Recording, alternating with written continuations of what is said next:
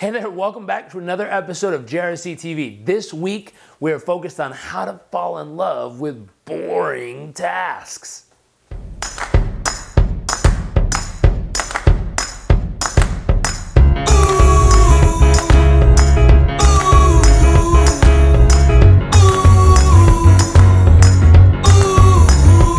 So why would we spend time talking about how to fall in love with boring tasks? Because if you're an entrepreneur or an employee or a parent or a sibling or a spouse, inevitably there's going to be something you do throughout your life that you don't necessarily love and or you find boring. Now, according to Angela Duckworth, who is the researcher who wrote the book called Grit, and grit is the combination of passion and perseverance that allows people to succeed over time.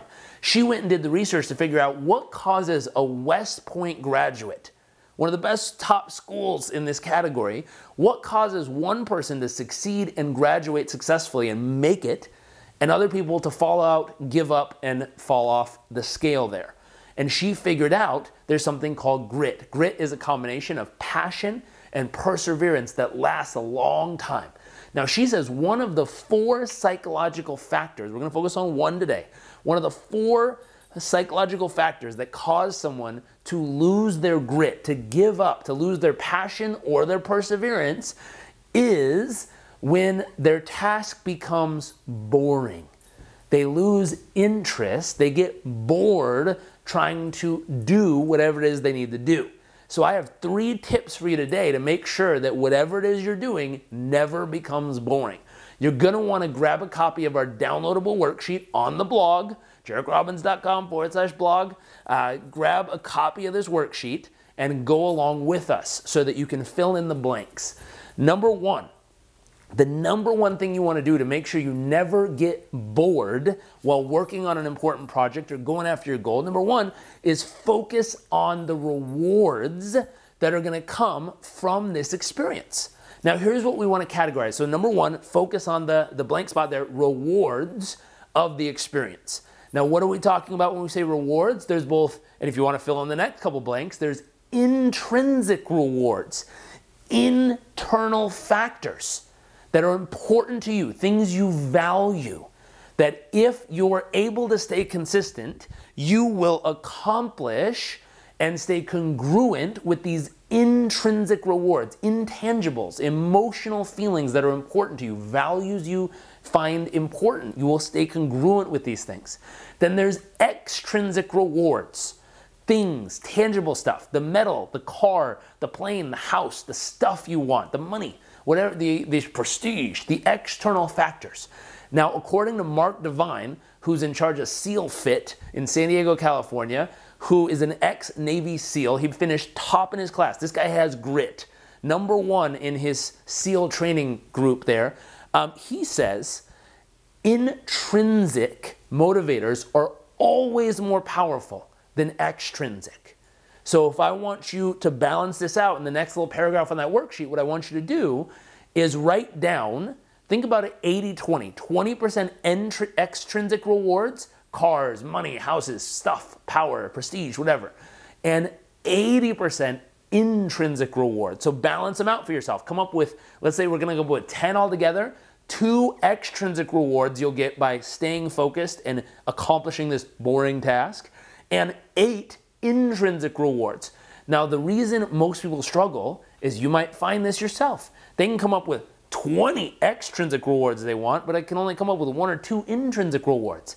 That's why it's boring, because there's not enough intrinsic reward attached to this specific task.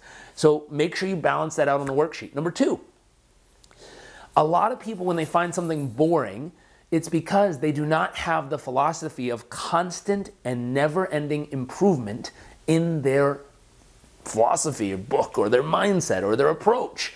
Meaning they think, hey, I kind of am the way I am. I'm stuck the way I am. If I have to try, it's probably not worth it. If I have to give it that much effort, why am I even putting in the time anyways? I'm not good at it. I should just go focus on what I'm good at. Now, this is something called a fixed mindset. This is a book written by Carol Dweck called Mindset. She talks about the difference between a growth mindset and a fixed mindset.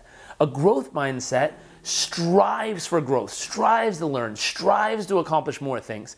A fixed mindset believes I'm stuck the way I am and there's no point in even trying because it's just the way I am. I can't change it. Why try?